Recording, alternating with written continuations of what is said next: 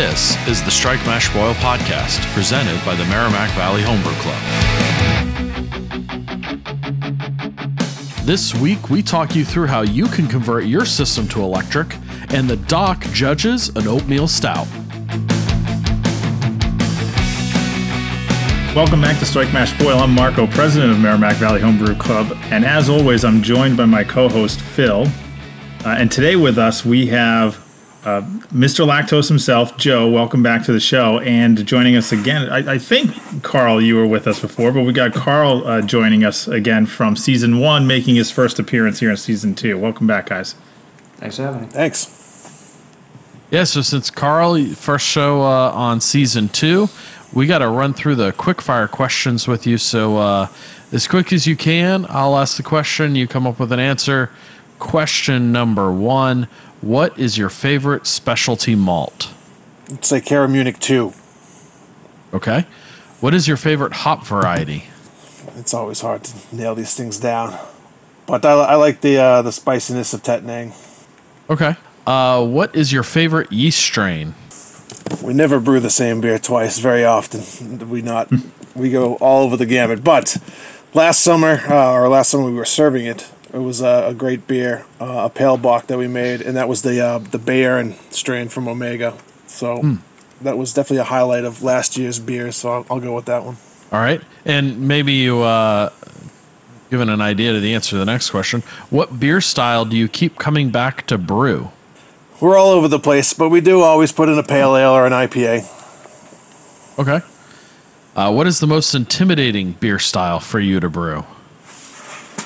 I've definitely fucked up a lot of New England IPAs due to hop creep and things like that. They are oddly easy to make and also oddly hard to make. I'll give you that. What is the worst thing you ever brewed? Oh, Jesus. You know, I know you guys are talking about your original brews, and I remember my first batch, like from a real, homebrew kit, not just like some fake Mr. Beer or something like that. I enjoyed it. That's what actually kept me going. But we've had some bad ones. I can't think of it off the top of my head. TJ would know this for sure. But we definitely had some, serious drain pours. I just don't know what it was off the top of my head. I think one with pineapple, maybe? Aha! There you go, yeah. That was an interesting beer, the pineapple concoction. But I was forced somehow. We were trying to be creative. We've talked about that one on the show before. We sure have. What is your favorite homebrewing mod or hack? Yeah, I don't know, but it's a hack, but it's definitely like a game changer. That's the underlit mash. When you pump the water in from the bottom and let it sit, let it rise. I don't think people realize how easy it is. There's no dough balls. You barely have to stir. I think that's maybe not a hack, but it's definitely something that people don't always consider. I think it's a hack. It's a process hack, right? What is your favorite stadium beer or ballpark beer? The variety is there. But I don't know. I was at the Bruins game a couple weekends ago, and I smashed some Wicked Hazies, and they were just fine. Usually I go with the Sam Adams Wicked Hazy? Yeah, yep. They worked. Yeah, they're pretty good. Sam Adams finally figured out the hazy game, and they do a solid job. What is your favorite pub game? I don't know, probably darts. Solid choice. And lastly, what is your favorite American swill? Got to go with the champagne of beers, Miller High Life. That's my dad's beer of choice, so I smash a lot of those. There you go. All right. It was Coors Light back in the day, but for now. Is there any difference, really? One comes in a fancy clear glass bottle. One's highly carbonated. That's yeah. The other's cold as the Rockies. All right, so this week we're going to be talking about that big jump to brewing on an electric system. So Carl and Joe joining us with Phil, you guys have all, in some way, shape, or form, made the leap from propane or some other system to electric. But what's unique is you guys have built your own DIY electric systems. So we figured it'd be a good opportunity to pick your brains and talk for a while on how you guys did what you did. So to kind of get us started, can we just go through? Like, I'm the only one on this panel today that is not brewing electric at all. I'm still all propane, all outside. So for you guys, do you mind just telling everybody what you started brewing with and what you've since built and transitioned to? Yeah, I mean, I'll go first. So I first started brewing partial mash. Me and a buddy got a 4 gallon, no, I think it was a 5 gallon stock pot, and borrowed some equipment from a friend. After that, we started brewing all grain. So I moved up to a cooler mash tun and a little bit larger pot. So I got a propane burner, turkey fryer. So then I had that 7 gallon, turkey fryer pot, and I was actually brewing beer in that, the aluminum one. And I was realizing that was a pain in the ass to clean. I eventually upgraded to a 16 gallon Bayou Classic stock pot, all stainless. And then, I would heat my, mash and sparge water in the smaller kettles. That got a pain, so I got another 16 gallon stock pot for my mash and sparge water, but using, upgraded from the Bayou Classic stock pot, Bayou Classic burner to like a banjo burner. And I used that for a very long time, even with the 10 gallon, cooler mash tun. Once it came into a little bit more money saving up, I got the 20 gallon SS Brewtech mash tun, and that was kind of my system for a really, really long time. And it was until very recently. So, I was brewing everything on that system, single infusion mashes. Between I could do 5 or 10 gallon batches. So a big thing was, looking forward when I had that 7 gallon, aluminum stock pot, was I could only make 5 gallon batches. But if I, upgraded to the 16 gallon, I think a 60 quart stock pot, I could eventually do collab beers with other people in our club. So I was looking, into the future by making that bigger purchase. And then, now I'm at where I'm at today. If we want to keep going from there. Should I keep going what I have now?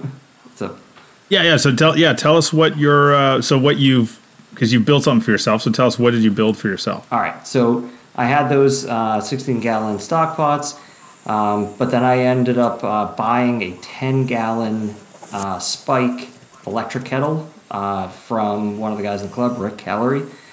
He ended up having the kettle, but it was a really nice kettle. So what I ended up doing was it already had an electric element in it, tri-clamp. So I could brew with that kettle, and as long as I just, capped off the element port, but with plans on eventually going electric, because I knew I was going to buy a house. I knew I wanted to no longer carry, 8 to 10 gallons of liquid in and out of the house, or boiling liquid back into the basement to cool it. I'm getting a little bit older. My back isn't what it used to be. So, I was looking to eventually buy this house and, never, carry anything anymore.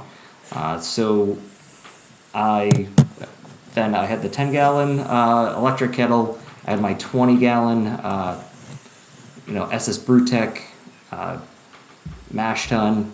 And then I had plans. So what I did is I converted one of my my Bayou Classic kettles by punching a hole in the kettle with a kettle punch. Sorry, there's a lot of working things in my brain right now of how I did this. So. Well, maybe don't get so technical on us. Just give us the overview right. So of what you got going on. Converted both of my kettles, the Bayou Classic kettles, to electric by punching holes in them with a it's it's made specifically for 1.5-inch tri clamps. So weldless bulkhead fitting, and converted those. And then I bought a Blickman Brew Commander to fire the whole system. So I can do one kettle at a time with the one Brew Commander. If I wanted to, I could buy another one and have them running simultaneously. But even with just one burner firing, I can run a brew day in about 4 hours.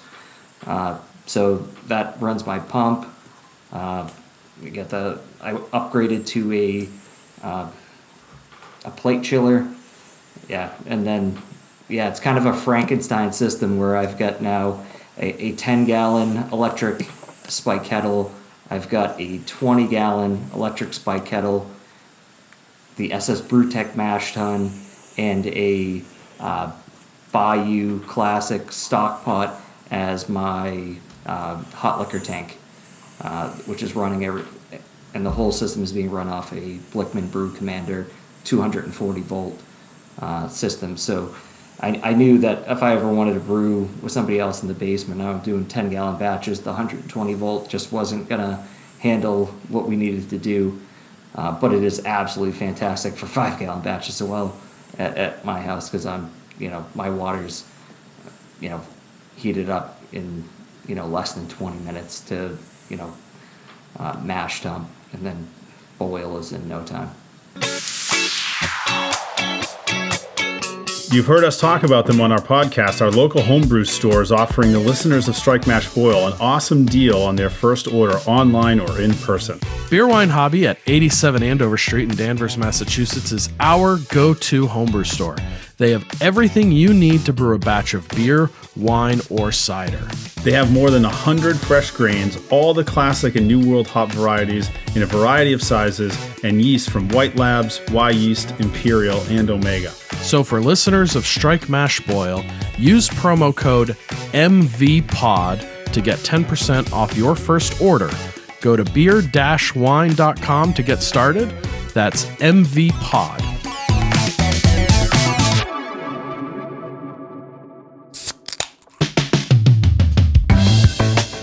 Time for this week's beer review. Yeah, this is a really interesting style. The Doc, our national recognized BJCP judge. And honestly, I had no idea what the style was for quite a long time. British Bitter is one of those styles that's really hard to find here in the United States. If I was going to give this a score, are we really taping this right now? Yeah, we really are. Of course. Yeah. We like when the Doc gets a little uncomfortable. But the cherry is super prominent, really there. Really impressive nose on this one. This is something that is rarely brewed here in the United States. There's very few breweries. Jungle Juice, yeah. Jungle Juice. Yeah, it reminds me a little bit of Jungle who hasn't had Jungle Juice? Yeah. So it's 40 ingredients. Nick's just leaving. Nick's out. So 40 ingredients. Yeah, that's the beer. And so the taste itself, it's pretty sweet. Again, more dark fruits. Mid-30s, maybe a 33, 34 like that. True to style, but could use improvements. Time for this week's beer review. Each week we're going to review a beer submitted to us by a member of the Merrimack Valley Homebrew Club or from one of our listeners. Our guest judge is going to walk through the judging process as if this were a homebrew competition, and all they know is the category of the beer, which this week is 16B, Oatmeal Stout.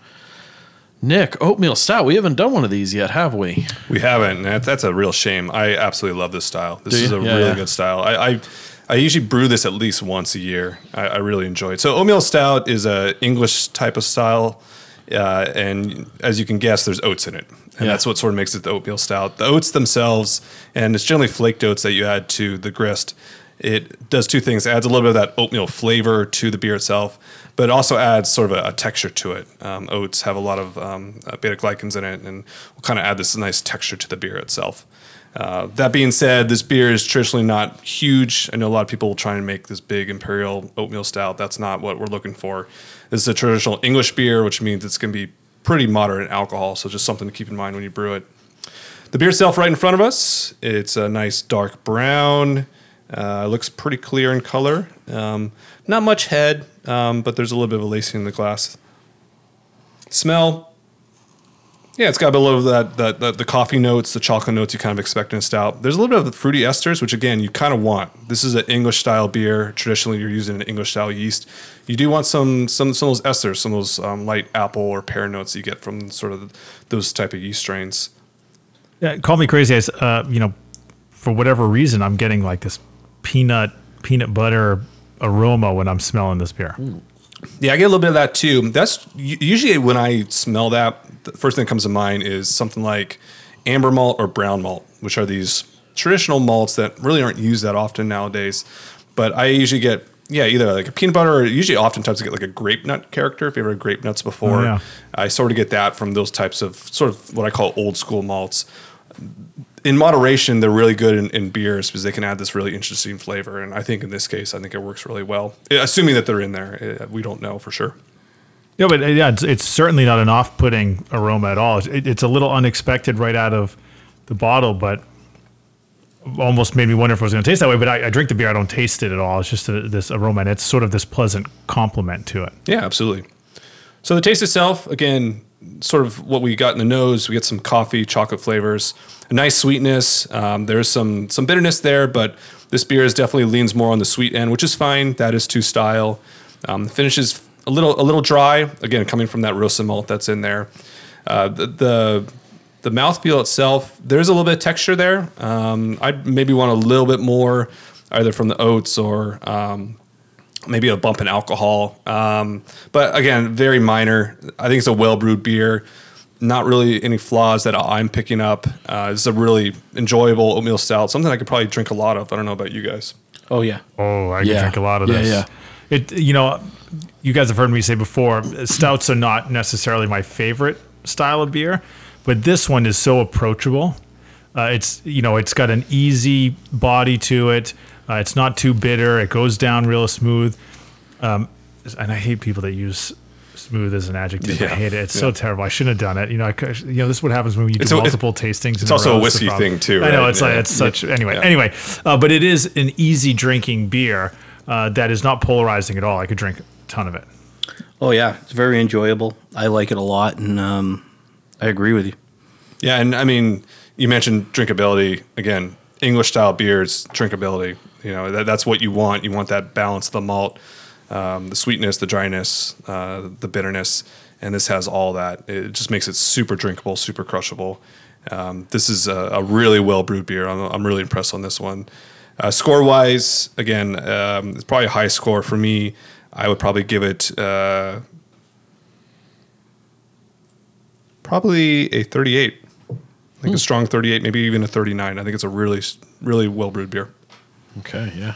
I'm enjoying the shit out of this. This is great. Mm-hmm. The brewer gave me an extra bottle, so I'm very excited for that. Wait, an extra beyond the second one that we have here? Yeah. There's another one downstairs. Rick, you can take that one. Yeah, definitely will.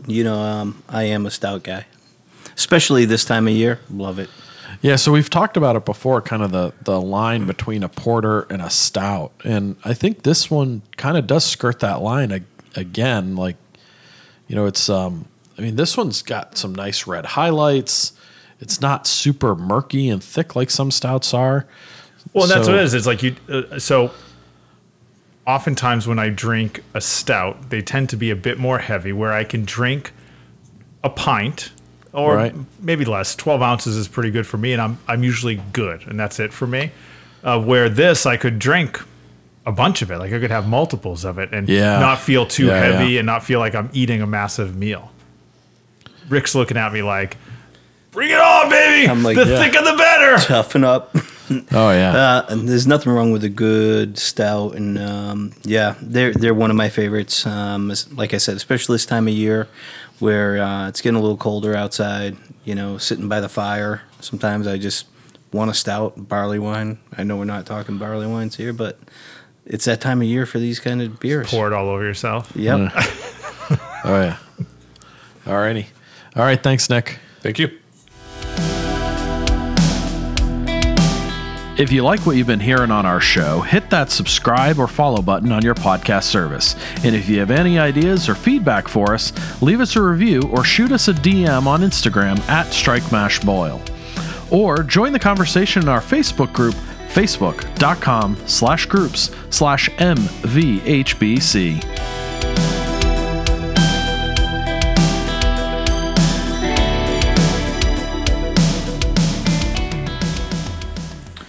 All right, cool. Phil, what about you? What do you got rolling? You're on mute, Phil. Oh, and the rookie mistake. Phil's on I mute. was on mute. Oh my jeez. God. All right. So I started on kind of partial mash, like Joe was saying, initially on stovetop, and then I got a burner and was kind of doing that outside for a while. I got a 10.5 gallon, like, I don't know, Polarware pot or whatever. And, oh man, what the hell is his name? Anyway, somebody convinced me to, what's the guy who runs Granite Coast? Jesus, I can't remember his name. Matt Brassel. No, he doesn't run. Jeff. Yeah. So Jeff convinced me, dude, you're doing it wrong. You got to punch a hole in it and put a ball valve on it. So I did that, but I was just doing partial mash with a immersion chiller. So I started thinking about how I wanted to convert over. I probably spent a year like trying to figure it out to go all grain. And my grand plan was to go all grain as an electric system, but I was going to buy it over several years. So I went electric in 2017, but I started buying, like I went all grain and started buying all the parts in 2015. So the first two things I bought were a pair of 20-gallon spike kettles, and they were like custom welded as a mash tun and as a boil kettle. And I was using that Polarware pot as basically my hot liquor tank. I got a Blickman burner, and then I had my old, shitty stock pot burner for the hot liquor tank. And I ran with that for 2 years, just kind of with a pair of pumps. I built my own little switch controller thing for the pumps. So I kind of did that, just got my feet wet with all grain, just single infusion, no temperature control on the mash, wrap it up with a bunch of foil insulation and try and keep that warm. So I did that for 2 years, and then when I went electric, I bought the electric brewery kit for the 30 amp panel. So you get the box pre-punched and painted, and then all the parts and wires inside of it, and you have to build it out yourself. So I spent about 2 months over a winter one year. With instructions. You have to like download the PDF file and they don't throw a little pamphlet in the box with it? No, you got to download that PDF and figure it out yourself. You use a schematic, but they don't give you step-by-step instructions. Yeah. No, but time out, how much do you pay for this damn thing? It's like $1,500, $1,600. And they can't throw in a pamphlet that tells you how to put it together? It's already on the website. That's free. Right? All the parts if are you want to save money, you have to be an electrician or an engineer. Yeah. That's the only way you could save money. Well, so I'm the engineer part, so. Yeah. So me and Sean Dooley and another buddy of mine, Noel, we wired the whole thing up and, did some test fires. It was perfect right out the bat. So that's basically the control panel. I took my original mash tun and I mailed it back to Spike and had it re-welded into a heat exchange, hot liquor tank with the 50-foot stainless steel coil inside. And then I bought another 20-gallon Spike kettle. And I went with what Joe went with. I went with the tri-clamp style heating elements, which were brand new when I kind of spec'd out my system. That was all new. Prior to that, the electric brewery was really the way to go, which is where you punched a hole and then you hard fixed that element right into the side of the kettle. And I did not want to do that. I wanted to be able to take the whole thing apart and clean it. So fortunately, the tri-clamp style elements had just come out at the time, and now they've gotten way better. Those first ones that came out were probably pretty garbage. But yeah, that's kind of my. I built the panel myself. I spec'd out all the system myself. Spike had not yet come out with like their, what do they call it? The Trio, the buy once cry once setup. That didn't exist yet when I built mine, so it was kind of just following the Electric Brewery website and figuring it all out on my own. But I did it piecemeal over 2 years. I didn't just kind of dive right in. I now know when I brewed with Phil, he kept making me flip this one switch that I kept getting zapped every time I did it. Now, it all makes sense, buddy. I get it now. All right, Carl, you're up. Let's hear what you've got going on. All right, my path is similar. TG and I started on the stovetop with extract. Quickly moved to full boils with the propane burner outside. Then we built our first mash tun out of one of those cube igloo coolers and copper manifold. Every slot was carved out with the Dremel tool, all brass parts and things like that. So we did that, used that system for quite a while. Probably updated pots so we could, less chance of a boil over. But nothing got too fancy. I did eventually stumbled upon the electricbrewery.com website, which is a great resource. And ultimately decided that I wanted to build my own system and go electric. And I pieced my parts over the course of, it was probably close to 10 years now, and my system will never be finished. I'll just keep working on it. It's never ending, isn't it? No, It's always something. I started off with, I had the kegels. They were already cut from the top. Those sat around for a long time. I eventually drilled out all the holes. I silver soldered the tri-clamp fittings to it, so I have a similar setup like Joe and Phil's. Like Phil said, I did not like the Electric Brewery's way of doing it, where they had this junction box JB welded to the side of their pots. Meanwhile, they're also cutting into these brand new Blickman pots, which was always kind of strange. But this was, early. That's the first guy. They call this guy's name is Cal. He's the one that really pioneered all of this. That's such a great resource, that website, and that's basically where I just spent a lot of time just looking at that website over and over and over again. Eventually, the ebrewsupply.com came along, and they started showing all the BCS systems, which is these brewery controller small modules, and they had the full schematics online. So I eventually looked at all the do-it-yourself setups like Phil did, but I didn't buy a kit. I ended up piecing out all the parts and realized I could save money if I just bought all the parts individually and do everything myself. So I painted the box, cut all the holes, everything in it. Mine doesn't have the PID digital controllers on it because I use a BCS, which is a separate module that is completely embedded, which means it's going to be like a web interface. And it uses an FPG that's programmed to control basically all the power components. So I've been playing with that system for a while now, trying to still dial it in. And that's what we've been using for a few years. But many years before that, we're still on the propane system. We still use the propane system. We still have the same mash tuns. So I brew outside. I have everything on a rolling cart. The controller's on a rolling stand. I can wheel everything outside on a nice day, and we can brew on propane right next to it. So I like the camaraderie of the whole brewing experience. Even back in the day, it always started with a brew day and ended with a party. So that's kind of how I like it. As I get older, it's less like that, but it's still fun to enjoy the outdoors. I don't want to necessarily be cooped up in a garage or down in my basement. See, I started in my garage, or in that little shop off my garage, and then I ended up moving everything to the basement because I basically had to shut down the operation from basically Christmas until really like the 1st of April. So my garage and my shop, my garage and shop are not connected to my house. So we live in New England. He couldn't plug. He could run the brewing system out there, but he couldn't plug in a fucking electric heater.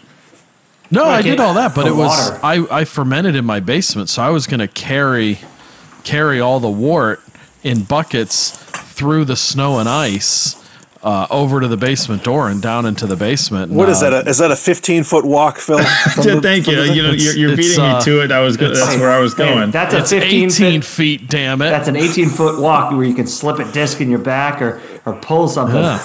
Yeah. I've been carrying like 12 gallons of boiling hot liquid, and I'm pretty sure that's what messed up my back a couple times by myself, and then carrying it up, lifting it on the top on the counter. Moving to the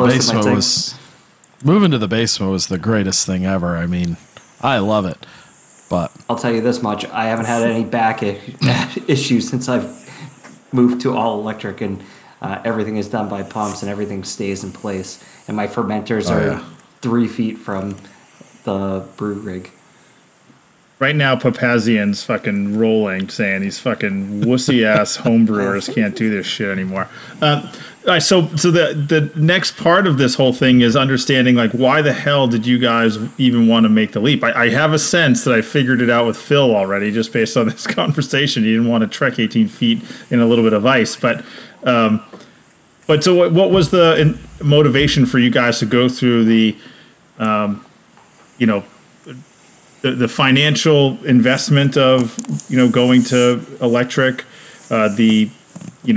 I'll say aggravation. If you're going to invest 10 years of your time and effort hunting things down, it's probably not the funnest thing to do. So, and then piecing it all up together and all the research you've got to do and reading because they don't print pamphlets for you. Like, why did you guys put yourselves through all that to go to electric? I'll start. Sure. Yeah, we'll do the same route. Round table. All right, yeah. Roll. For me, a lot of it was, I kind of wanted to mirror what a regular brewery was doing. I didn't want to move things in and out of the, like outside to inside. I kind of wanted to have everything streamlined.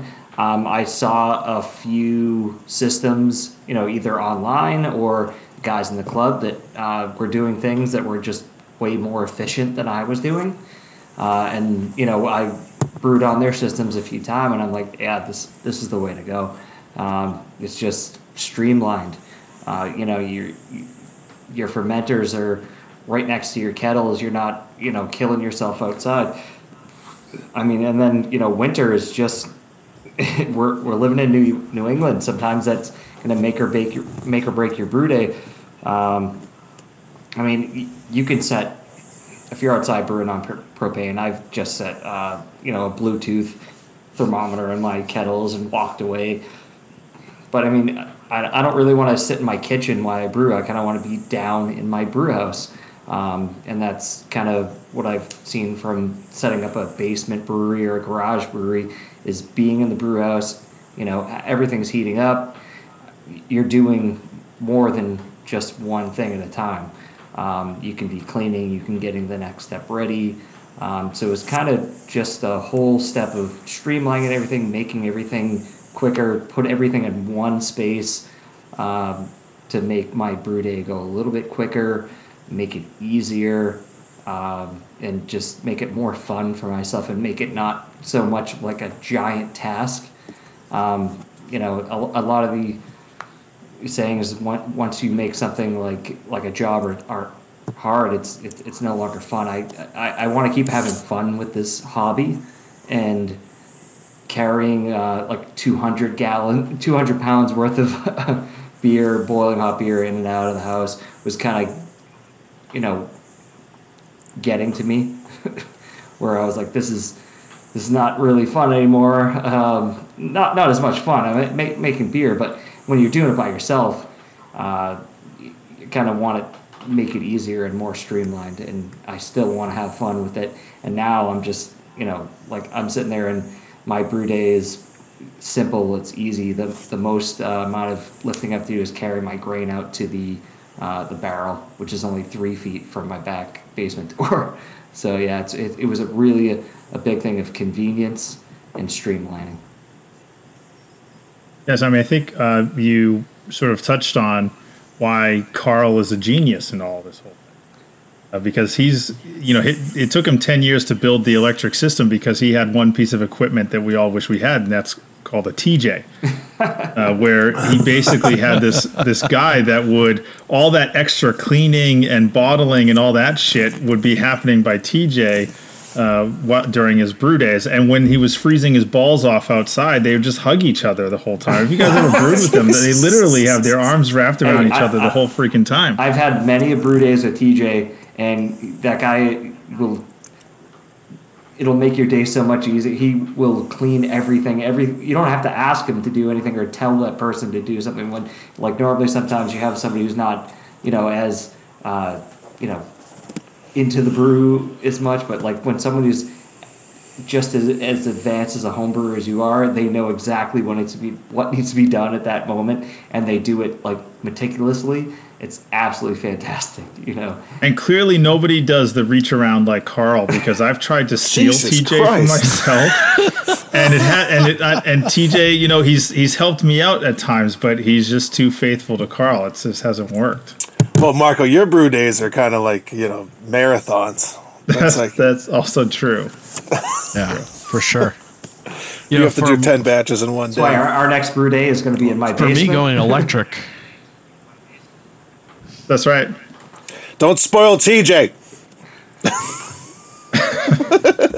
So for me, going electric, it was, we've mentioned before, I'm an engineer, so it was about the process control. Being able to dial in the mash temperatures and control those mash temperatures over the full duration of the mash, to be able to.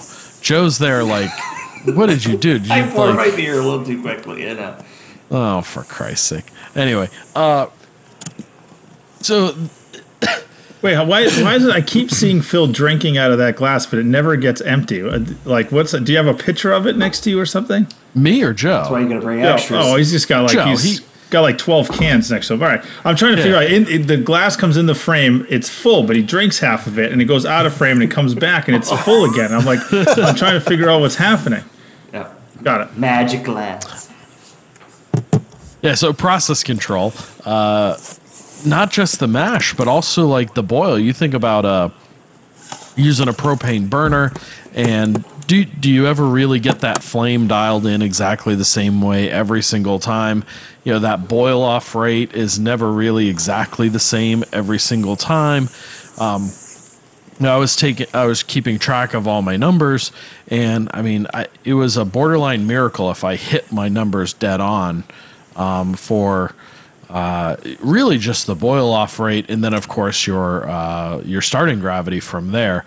Mash gravity always was pretty decent, but it was really about dialing in all that control for me and being able to have some repeatability from brew day to brew day, and that's kind of where I was leaning towards with the electric. Is when you set a controller and say I want my boil kettle to run at 60% power, it's going to run at 60% power every single time. And the computer will, the PID controller will control that exactly the same every single time. And now the only variable as far as that boil off is going to be your atmospheric conditions, is, the pressure a little higher, a little low that day, temperature and humidity play into it. But they're not as much of a variable as you dial in the big red knob on the on your propane burner. So that was really what drove me to electric, and frankly, I wanted to get away from the propane. I mean, propane is not cheap. If you go out and you get propane fills, they're $15, $18, $20 depending on where you go. If you go to Home Depot and you do the tank swaps, it's even more than that. And what do you go through basically a tank every roughly every brew day when you really think about it? Depends on size, yeah. Maybe every 2 or 3 if you're doing 5-gallon batches. And I had a couple tanks, so I would usually put the full tank on the boil kettle, and then the partially used tank from the previous one went on the hot liquor tank, and then usually that's the one that got swapped out and a new one went on. So there's no way that doing, like, I think about the way that I brew. I go through one full tank every time that I brew, but that's making 3 or 4 batches of beer in a single run. So I'd imagine that if you were doing a single batch, you're probably getting 3 brew days before you're going through a propane it's tank. It's possible. I mean, I was also you're doing big 20-gallon kettles, right? Yeah. Yep. Yeah. So, I mean, it's been years since I did it. So, but getting away from that expense. But on the flip side, so if you're thinking, if you're filling propane tanks, cheapest I've seen is $14. So let's call $15. You gotta go to New Hampshire. You're doing it once every 3 brew days. That's $5 a brew day. Yeah. Is your the electricity you're spending $5? Yeah. So funny enough, my garage shop has its own separate meter. Yeah. So I got my own dedicated 100 amp service. So once you delete off the silly transmission fees and all that, it runs me about $4 to $5 per brew day in electricity to run. Because I was brewing electric out there for a while before I moved to my basement. So that, I know exactly how much it costs, about $4 or $5 a brew day to run electric. And that includes, in a lot of cases, I turn the hot liquor tank on the night before and put the lid on, set at 158 degrees or 160 degrees, whatever it is. And then I get up in the morning, 8, 9 in the morning, go over, throw my grain in, underlet the mash from there, so it's sat all night long, holding at 160 degrees. That's another great thing about going electric. I mean, you got your strike water ready to go whenever you want it. Even just the other day, I was cleaning kegs, and I wanted to make some cleaning solution real quick at 150 degrees. Throw some PBW in the boil kettle, fill it up with water, bring it up to 150. Took 15 minutes. Boom, there you go, ready to clean kegs. Yeah, I mean, the huge advantage in those systems to be able to, set temperatures and hold temperatures for prolonged periods of time. I mean, like when it comes to mashing, it's definitely an art and a science when you're doing it with propane versus electric. It's and I don't even trying to do a step mash propane wise. You can definitely do it. I do not knock anybody who has done it. Absolutely, all the power to you. That's a lot of control and a lot of dedication. I like pushing the button. So, Carl, how about you? Typical millennial. Yeah. I agree with a lot of that. Millennial. Yes, you are. Technically, yeah. You're definitely a millennial. Early millennial. I know what a modem is. I'm an early millennial too, but it's still I see the Zennial, the one that's like that weird, not real generation in between the two. I'll take it. Yeah. So, along the same lines as I like the control. I like the idea of a step mash being able to, just by a flip of the switch and things like that. Stumbling upon the electricbrewery.com was kind of very fascinating. I have a, electrical background. I kind of wanted to make something anyway. But then it all comes back to those days with the propane system isn't working that well. You're running out of propane. We had the banjo burners for a little while, and they pissed through propane. And then if there was wind, you could blow it out. So, and we had kegels that we were using as actual pots. And I'll tell you right now, a kegel as a propane pot is garbage. They're just not meant. They're just not meant to be fired like that. So having the heating element inside the liquid rather than trying to cook a thick stainless container, it's just night and day of how fast you can get to boils and things like that.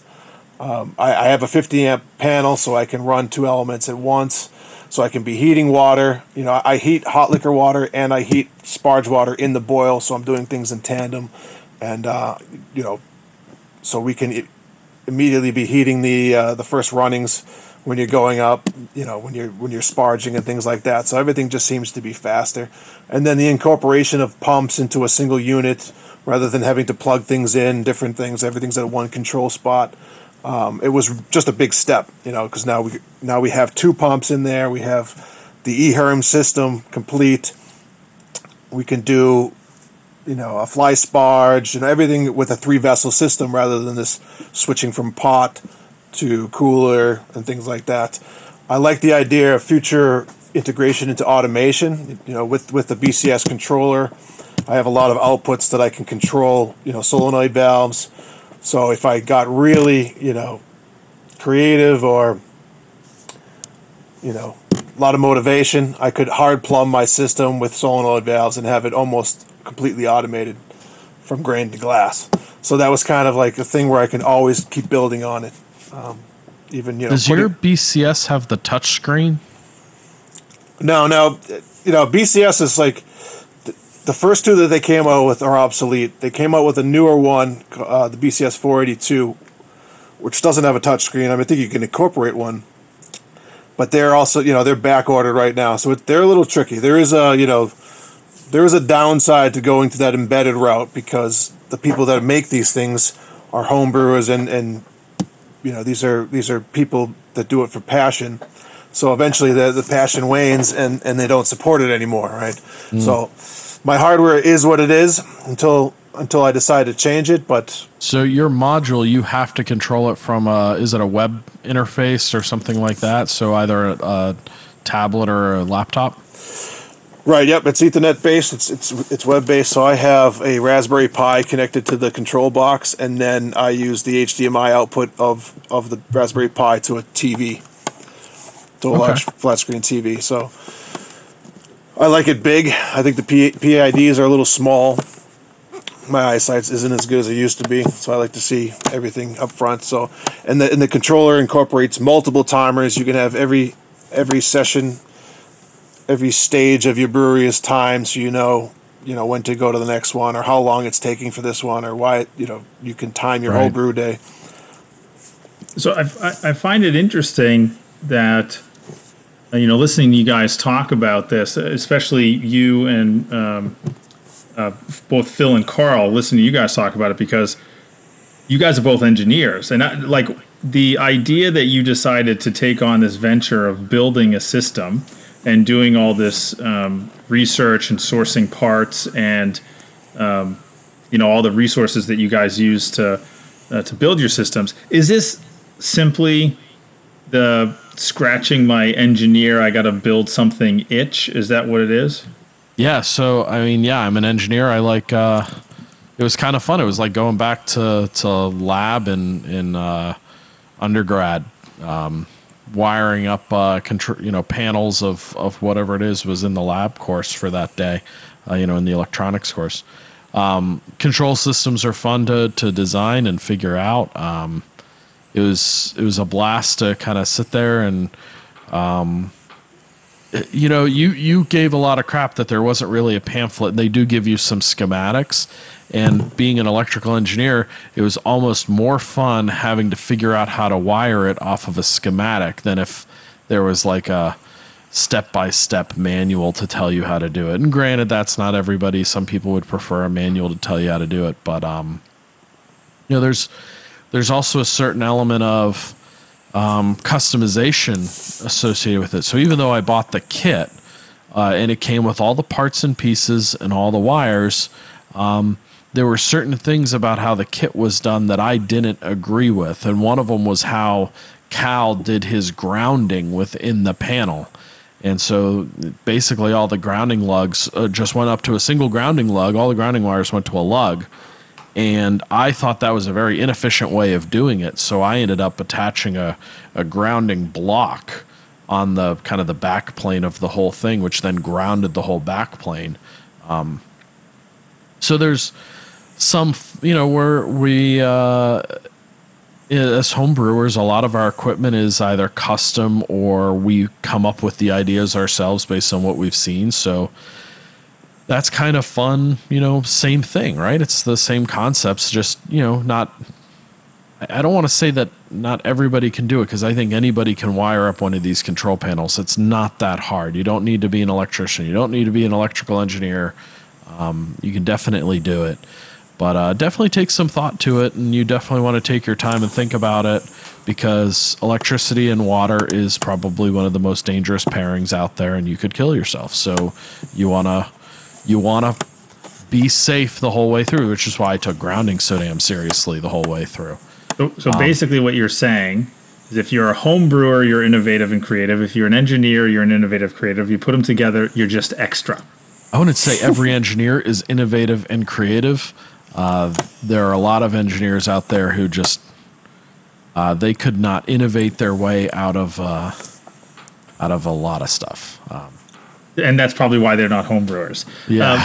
But yeah, so I mean, because and Carl, I'm assuming this is the same thing for you, because you have the ability nowadays to just buy a system that's all done, put together. I mean, you just mount the control panel on your wall, and you plug everything in and you put it all together, but it's already designed and created for you. So curious, Carl, is it any different for you, or what was it that same sort of need to build something that was your own, and you also thought that you were smarter than the guys that designed these things to begin with? I definitely felt the need to build something of my own and kind of do it from scratch. I used the electricbrewery.com for a lot of the mechanical stuff, a lot of the drilling, the cutting. There's some great resources in there. A lot of the some of the electrical stuff. Mainly the schematic for my box was pulled from the eBrew Supply, which they have BCS do-it-yourself kits and things like that. Definitely electronics is something, it can be done because there's basic rules to electricity, so anybody can do them if you know the rules. But it's not something that you want to go in half-heartedly. I thought the design from the eBrew Supply was pretty good, where they're trying to switch signals as much as possible rather than power lines, and they did things pretty smart, because you can burn your house down if you're not careful. You see the pictures. I mean, even if you look at the different groups, you see like, oh, why is this connector melted? Well, it's like, well, did you check your connection? You need to make sure you have a GFCI circuit breaker. Absolutely. And you need to make sure you test it before your brew days. These are things like, this is the disclaimer, but from this whole podcast, we do assume that you know all this stuff. So if we're leaving out all those details, it's not because we're not following. I would say rule number 1 of electric brewing is GFCI, and you can get one on a cable like that you plug the panel into, and then it plugs into the outlet. Just I don't know what you guys did. I spent the extra money and I got the 30 amp GFCI breaker. And those are, the electrician has to buy it. You can't just go down to Home Depot and buy one of those. They have to come from an electric supply house. Just don't dick around with electricity and water. You have to be GFCI protected. Right. Absolutely. I did the same thing. For mine, I paid an electrician. He hooked me up with the 30 amp GFCI, and just gave me an outlet right real close by the brew rig, and I just hooked into that, which that's something I just don't trust myself touching. I'm not a certified electrician. I know a little about I could change out a light or an outlet, but I'm not going to touch something like that. But Joe, why did you decide to build a system versus just buying one pre-made? Well, for me, I mean, I grew up on a budget. I wouldn't say I didn't grow up poor, but I grew up on a budget. My father built everything by hand, so it's just kind of was instilled onto me. Like if you can fix something on your car and it's easy enough to fix, just do it. Changing out the brakes, your calipers, kind of easier things. We're not touching the motor, we're touching, the outer stuff that isn't connected to electricity. So, that little ingenuity in me, I can drill holes in kettles, I can, attach things, buy things, change things out. So yeah, for me, I was looking at, the electric brewery, and it was a little pricey for, a hobby. Granted, it's the only hobby I really have. So, how much is that? How much money? How much was because I think this is an important part of this equation, especially for people that are making a consideration on jumping into electric. whether they are going to try to take on building one or just buying one. How much was the electric brewery you were looking at? So the electric brewery so if I didn't wire it myself. The equivalent of what you have today. So that was probably going to be about $2,400, just for the controller alone. Yeah. So Marco, what's happened kind of since I built mine? Initially, the electric brewery, you just bought a PDF and it told you what to go buy, and you had to figure it out. And then eventually, Cal built out a website where you could go. He sold a lot of the parts and pieces himself on his website, so you didn't have to go chase down the sourcing. And then he started selling kits, which is what I did because that's what was available at the time, and it was a little easier. And around the same time I built mine, he started selling all-in, fully built-out control panels. Yeah. And so you kind of had you could piecemeal it yourself. You could buy the kit that you have to wire yourself. So, for about $1,500 for the 30 amp single element. And then, like Joe was saying, then you could buy the full up control panel already wired and put together for you as a turnkey solution. And those were, depending on which one you buy, run between $2,000 and like $2,500, $2,600. Again, depending on which one you want. So, the options today for Joe, because he just did the conversion, there are so many more options than there used to be back when I think Carl and I got started. Yeah. So Phil, an electric spike system, the Trio system, 10-gallon kettles, call it with no table, is what, $7,000 all in? I think it's like $4,000 or $5,000 all in. Right. But remember, you're buying all the kettles, the pumps, all the tri-clamp fittings, all the hoses, all the parts, the pieces, and the control panel, which is actually made by eBrew Supply, which is where Carl got a lot of his stuff from. Yep. And then it kind of goes up in price from there, but they don't piece out and sell the control panels individually. I know that. You can't go totally get that. Yeah, you can't go to Spike and just buy a controller, but you can go. No, I know. But I'm trying. So for somebody that's making the consideration, so right, I'm trying to find the easiest way. The easiest way to compile it is to have just one cost for everything, which Spike does that. One cost for everything. Call it $5,000. An exorbitant fee that they're charging for everything in one. $5,000. Kettles, elements. It's all your hoses. It's pumps. It's everything. If you do everything on your own, you might spend about 20. Like what I did for my kettles, the mash tun, the plate chiller, the electrical cost, maybe 3,000 to 2,500. I don't know. It cost me about half. Yeah, about half. Exactly. That's why when I guess the electrical part is a cost. The electrical part's a cost either way, right? So if you buy a spike system, you're going to have an electrician wire that outlet unless your house. So even if you do a spike system, right? You need that. And I hope you have. And when you come down to I was lucky. I have a 200 amp system at the house, but you might not be able to handle it all with the whole house. Right. And with, Spike doesn't sell individual control panels. They just do what they call buy once, cry once systems. So if you already have, and this is a lot of what Carl and Joe and I did, we already had kettles, and we basically converted them over into electric setups.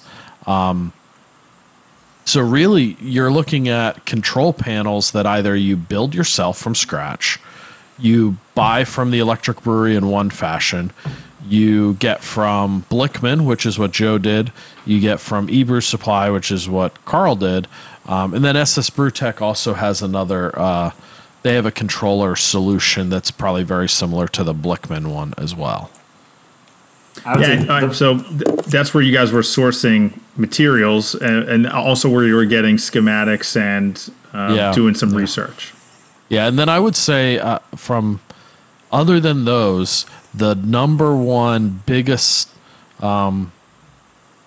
parts vendor, parts supplier that I had was brewhardware.com. That is, oh man, what's his name? Yeah, Bobby. I get all my stainless. The guy from Brew Hardware. It's Bobby, right? Bobby something? Bobby, yeah. Bobby from Brew Hardware. He's over in New Jersey. Yeah. Yeah. So much stainless hardware from there. And the shipping it comes to my house in like 2 days. It's fantastic. Yeah. And he's got parts, like you want to piece out little itty bitty parts and pieces. I mean, he's got it all. And a lot of it, like even, I went with cam locks for all my tubing and how my cam locks connect, or how my tubing connects to all my kettles and pumps and whatever.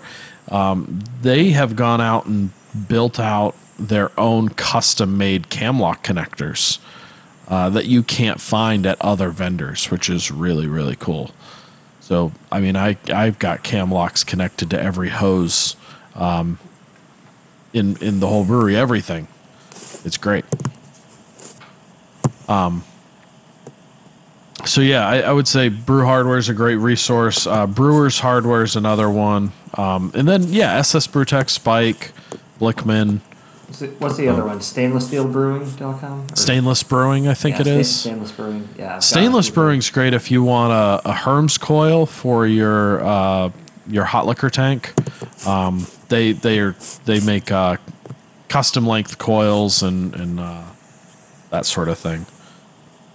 But you know, one thing that's I would say that Ben at Spike does that's kind of unique compared to everywhere else is if you want your kettle to have custom fittings in some design or fashion that's your way and you want it all welded up, you can email them and they will go and price out and spec out a kettle to exactly your specifications and then go weld it up. If you want 1/2-inch NPT in one place and 3/4 NPT in another place and then 1.5-inch tri-clamp in one spot and 2-inch tri-clamp, you can make Franken kettles however you want from Spike.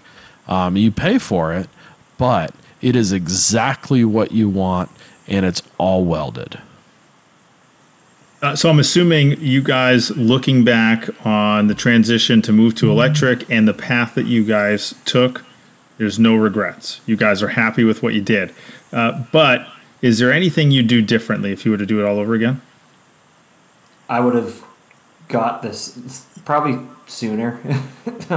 I mean, I would have maybe Carl's thinking the same thing. I would have made these changes like I would have got a plate chiller sooner. Like certain things with the system that I've upgraded to that I found is just so much more efficient. I would have done a little bit sooner. I wouldn't be opposed to the buy once, cry once option at the moment. Or maybe Carl has some regrets. Right. No regrets. I'll still do it. Over the course of so many years of upgrading equipment, drilling in and putting in, a whirlpool fitting here and then this there and getting this, how much propane I've spent and, I'm sure I've spent the money for a cry once, buy once, cry once situation. I mean, but I really like my system right now. I mean, I have Spike kettles, Spike, heating element, but the Blickman controller that I'm using is absolutely fantastic. I love it. It's touchscreen, it's really nice. I mean, it's small, but it does everything I need it to. So I'm pretty happy where I am right now. I just kind of wish I had done it a little bit sooner. That's it. I would say, and it doesn't, there's only one vendor out there that makes this, or two vendors out there that make it. I wish I had bottom center drains for my kettles so that they could be true CIP-able kettles. So with all the Spike and Blickman and SS Brewtech kettles, the ports are about an inch or so up on the side, and you've got a little dip tube that comes in, so you can't get everything out of there. So when you're cleaning, you still have to tip the kettle over, and if you got 30-gallon kettles or 20-gallon kettles even, that can be a bit of a pain in the ass. It would be really great to have that center dump port right in the middle of the kettle. That way it's a true clean in place. I think Stout Tanks does it. I think Brewers Hardware might make some, but now you're looking at kettles that run $800 for the base model, which is probably 3 times the base model from Spike. Yeah, you just have to get a 1-barrel kettle. Yeah, I know. Well, the problem is Spike makes all their kettles with those tri-clad bottoms so that people can use them on induction. And I'd really wonder, and I bet you Ben's got the data, how many of his customers are actually running induction burners for their systems, especially when you get up into the 20-gallon kettles. And I bet you from a sourcing perspective, it's cheaper for him to order the standard issue plain old kettle. Yeah, it holds up. You know what I mean? It heats better. It holds heat better. It's that induction safe bottom is great for running on propane because it is more even heating across the bottom. But how many of us have switched over to electric and are completely wasting that tri-clad bottom? Is it wasted though? It's probably holding heat better. Doesn't matter. You don't think Doesn't matter either way. Well, I mean, does it hold heat any better than going up the side of the kettle? That's the single wall. I mean, right? Say you turn that burner off. That's a thicker metal. It's gonna probably burner, yes. No, heating element. Say you turn your heating element off in your Whirlpool. No, it doesn't matter. No, you don't think that thicker metal is gonna hold temperature longer? It'll hold a little bit of temperature a little bit longer, but you have so much surface area up the sides of the kettle that you're going to have some heat loss on the sides. That tri-clad base is meant to be thermally conductive, so it's actually you're losing heat from that base when you shut everything probably. off. Yeah. But anyway, my final thought to the DIY approach and why I'm glad I did it is mainly because you know your system inside and out. It's not a mystery box. You know every wire. You've been in there. Your hands are on every single component. So if something fails, you can replace it. You don't have to get on the phone with Spike and try to do a warranty claim or any other bullshit like that. You know everything about it. You can replace it right away. Yeah, I mean that's a good point. Yeah, totally. And we'll give Carl the final word. He's knocked it out of the park there. Thanks, Carl.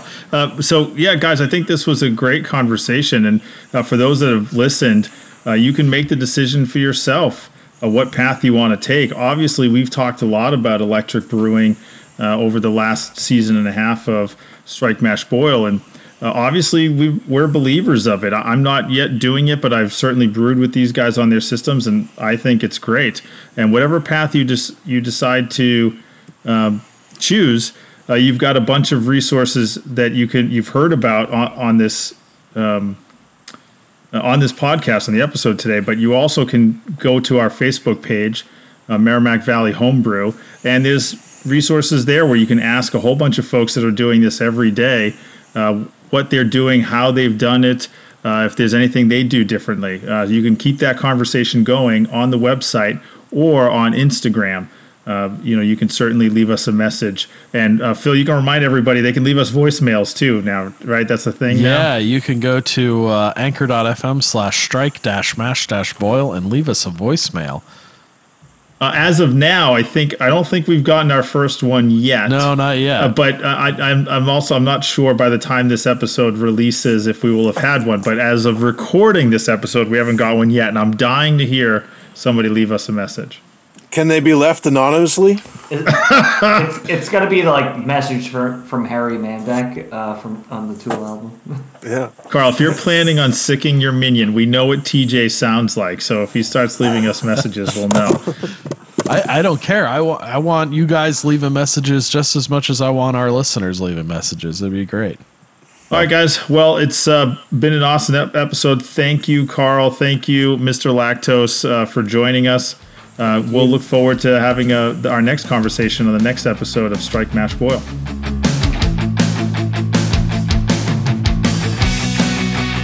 The Strike Mash Boil podcast is produced by the Merrimack Valley Homebrew Club, an American Homebrewers Association sanctioned club.